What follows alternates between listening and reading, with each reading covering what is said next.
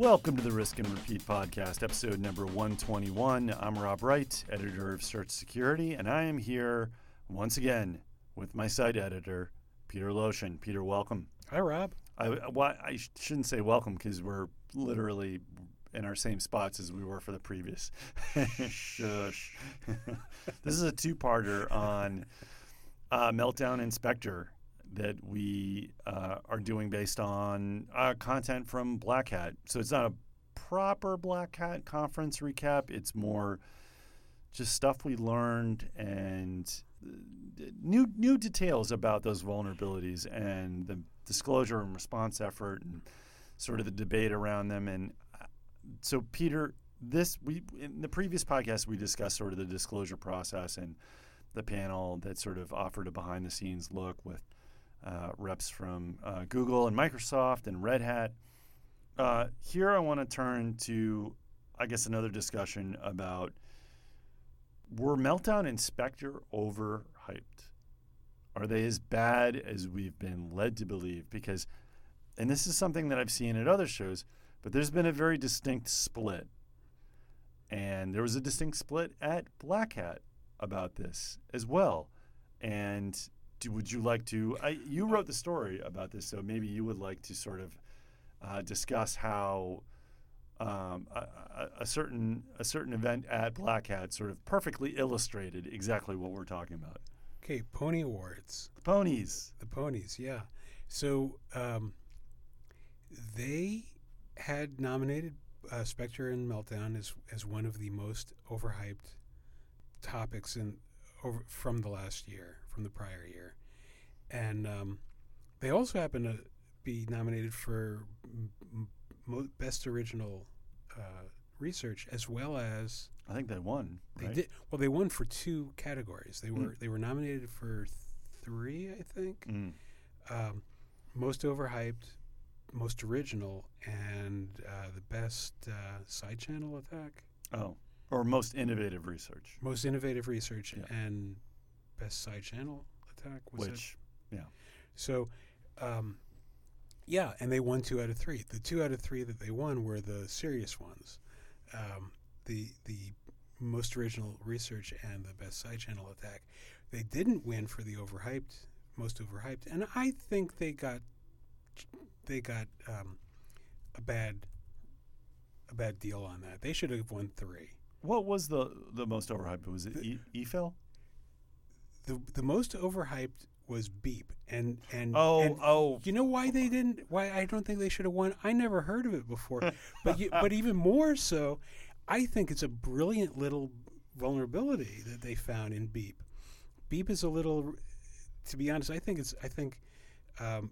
when I first heard about Beep, Beep is this utility that makes the buzzer beep on the system. It's like the bell on a terminal.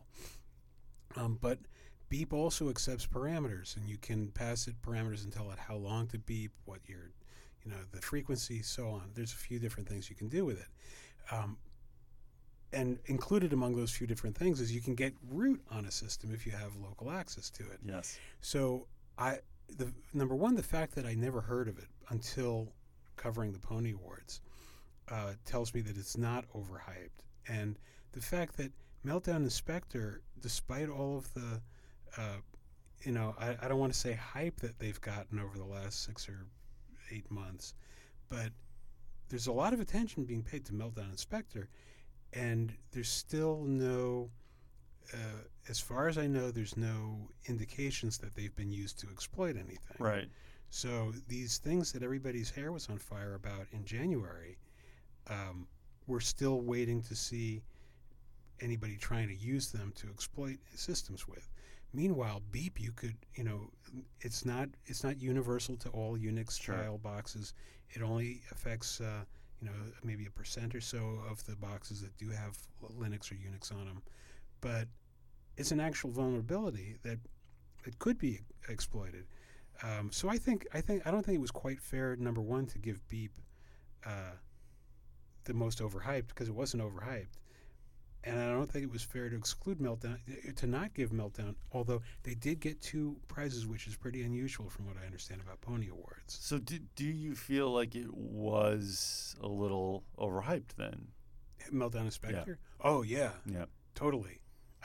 As I said, I think they should have won the most overhyped as well as the other 2. Mm. But maybe the Pony Award people didn't want to give out 3 prizes to the same maybe. groups. Or maybe they thought it was... to rename the awards. Yeah. I mean, so, like, in your story, the description of Meltdown and Spectre, spelling error and all, it is, I mean, quote, the normally extremely accurate Fox News called it the worst computer bug in history.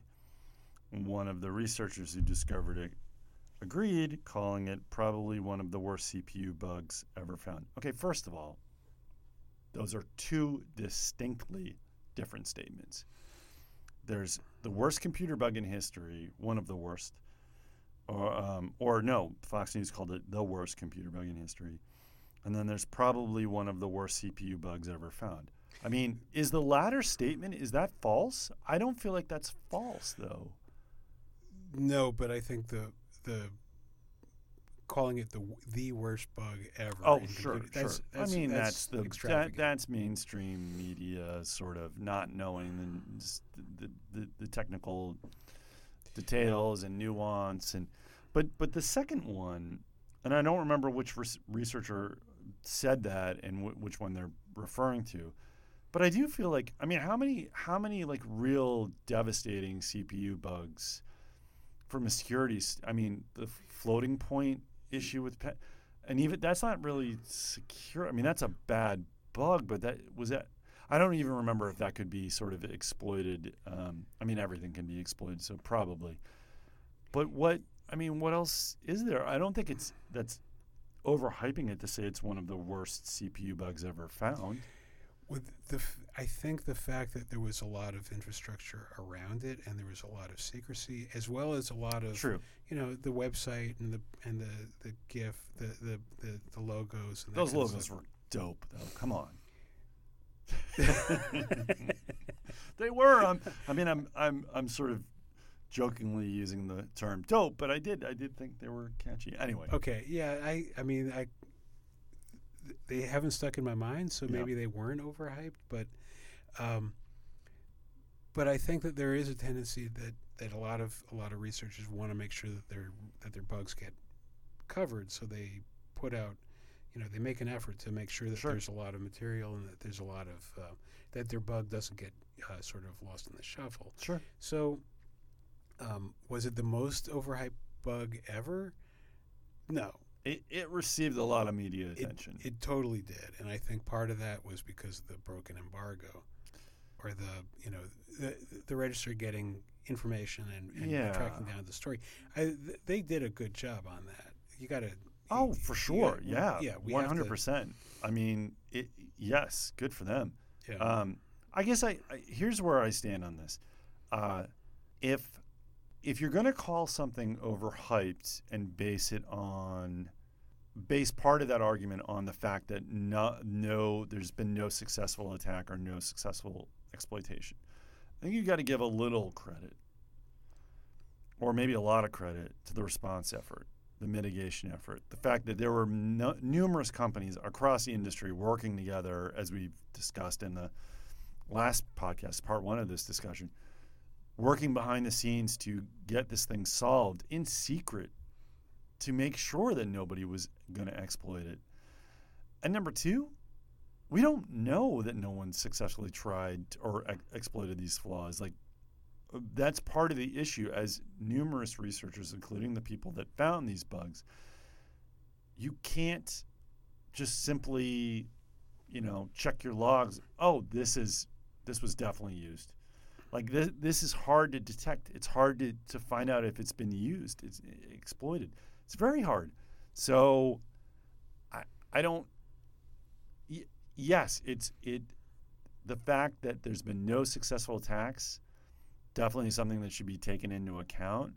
But I also think you have to take into account the massive undertaking that all of these vendors and researchers put together over the span of 6 months to make sure that that didn't happen.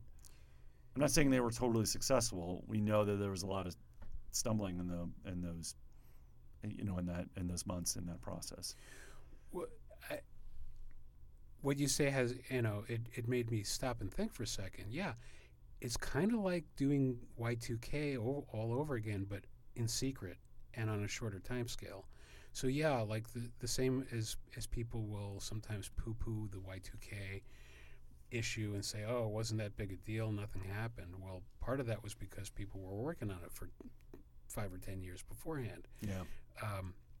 So yeah, it could very well be that the fact that all of this work was being done behind the scenes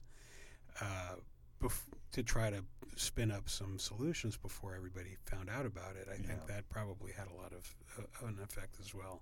And here's another way to look at it. We're not going to spend too much time on this because we are trying to. This is part 2. You can only talk so much about Meltdown Inspector, right? Maybe. Then you become part of the hype train. You become part of the problem. It's a self-fulfilling prophecy. Sure. Yeah, that's true. No, during the behind the speculative curtain session at Black Hat,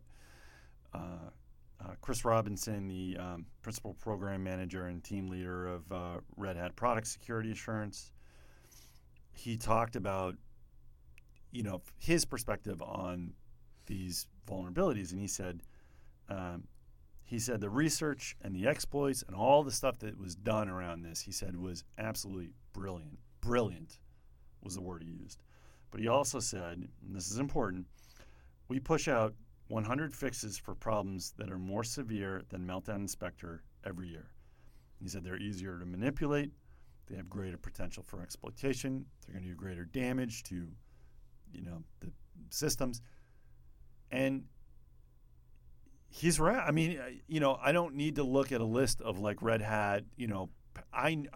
We've all seen the stuff that gets pushed out on Patch Tuesdays, all of the major bugs that go and affect OSs, whether it's Linux or yes, I would agree with that.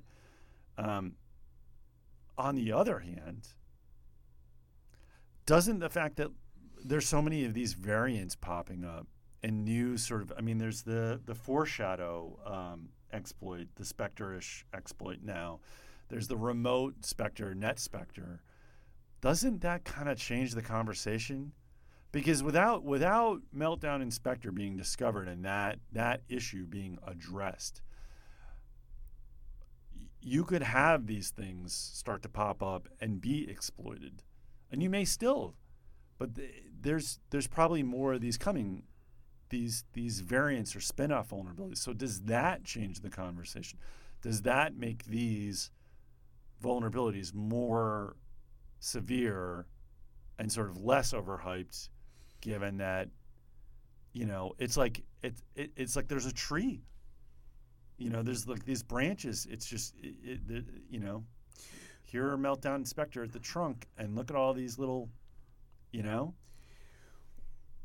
Does that change it for you? Yeah, well, I mean, you have to consider the impact of this kind of research in terms of how does it affect actual users? I mean, are these vulnerabilities spawning their own exploits that are being used to negative effect, or is this? I mean, it's certainly opened up a whole range of a whole area of research for the people who are working on it.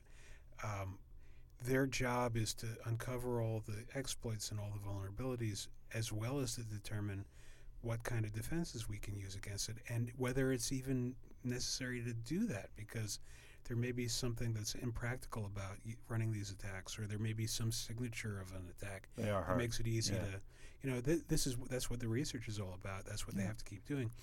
But at the same time, I keep going back to all the times that we've talked to people, all the sessions that we've been in different conferences where people are saying, you wanna have something to worry about?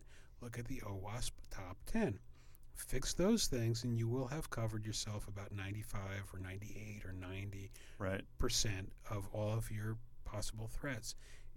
as long as people are still succeeding with SQL injection attacks, Exactly. there's really, you don't have to worry about Spectre and Meltdown so much if your website can be taken down with a simple crafted packet or Yeah. a bad piece of data that you put in. Patch your Apache struts servers and yeah. Right. Yeah. And over and over again, as we've Yeah. talked about in Yeah. this room for Yeah. 120 SQL injections. sessions. There's a reason why they're the most pop. Yeah. Yeah. No, it's a great point. But we still want the research to be working on figuring out how these attacks work, because the attackers are once a big hyped up vulnerability gets all the hype machine going after it, it's in the headlines. We're not, the good guys aren't the only ones working on it. It's the bad guys Yeah. too. They see something that says, well, this could be catastrophic, and they're like rubbing their hands and smiling. Yeah. So I mean, I guess that's where I come down. I'm more on the side of no, it's not overhyped, and it's a little. I don't want to say it's short-sighted. I get the argument. I would just say that I think this is, like you said, it's opened up a whole new avenue of issues and attacks and variants and concerns, and we're going to have to fundamentally re-architect the next generation of CPU processors, and hopefully they get it right. But there are undoubtedly threat actors, more sophisticated threat actors out there, probably looking at this right now and saying there's a way to use these to our advantage, and possibly without being detected at all. And I feel like we're just kind of scraping the surface. Like we're just sort of this is the entry point to a whole new sort of realm of attacks that affect processors with that use speculative execution or out of order execution. And, it depends on what you're talking, whether it's Meltdown or Spectre. There's two distinctly different vulnerabilities here. But so yeah, I'm less on the overhyped train than you, but I think you've made some good points, Peter. So I appreciate the thoughtfulness. Well, always glad to have a chance to get my 2 cents in. Yeah, well, it can be hard with me on the other end of the microphones here, so no comment. But no, seriously, thank you for helping me sort of go through all the stuff that I learned about Meltdown and Spectre at Black Hat. It was substantial, and sitting here with me for another talk about those vulnerabilities. Well, I thank you for going to Las Vegas. And so you don't have to. Well, I wasn't going to say that part. But yeah. No. Yeah, be thankful. Yes, I am. And thanks to the readers and listeners of Search Security. I'm Rob Wright, and we will see you next time.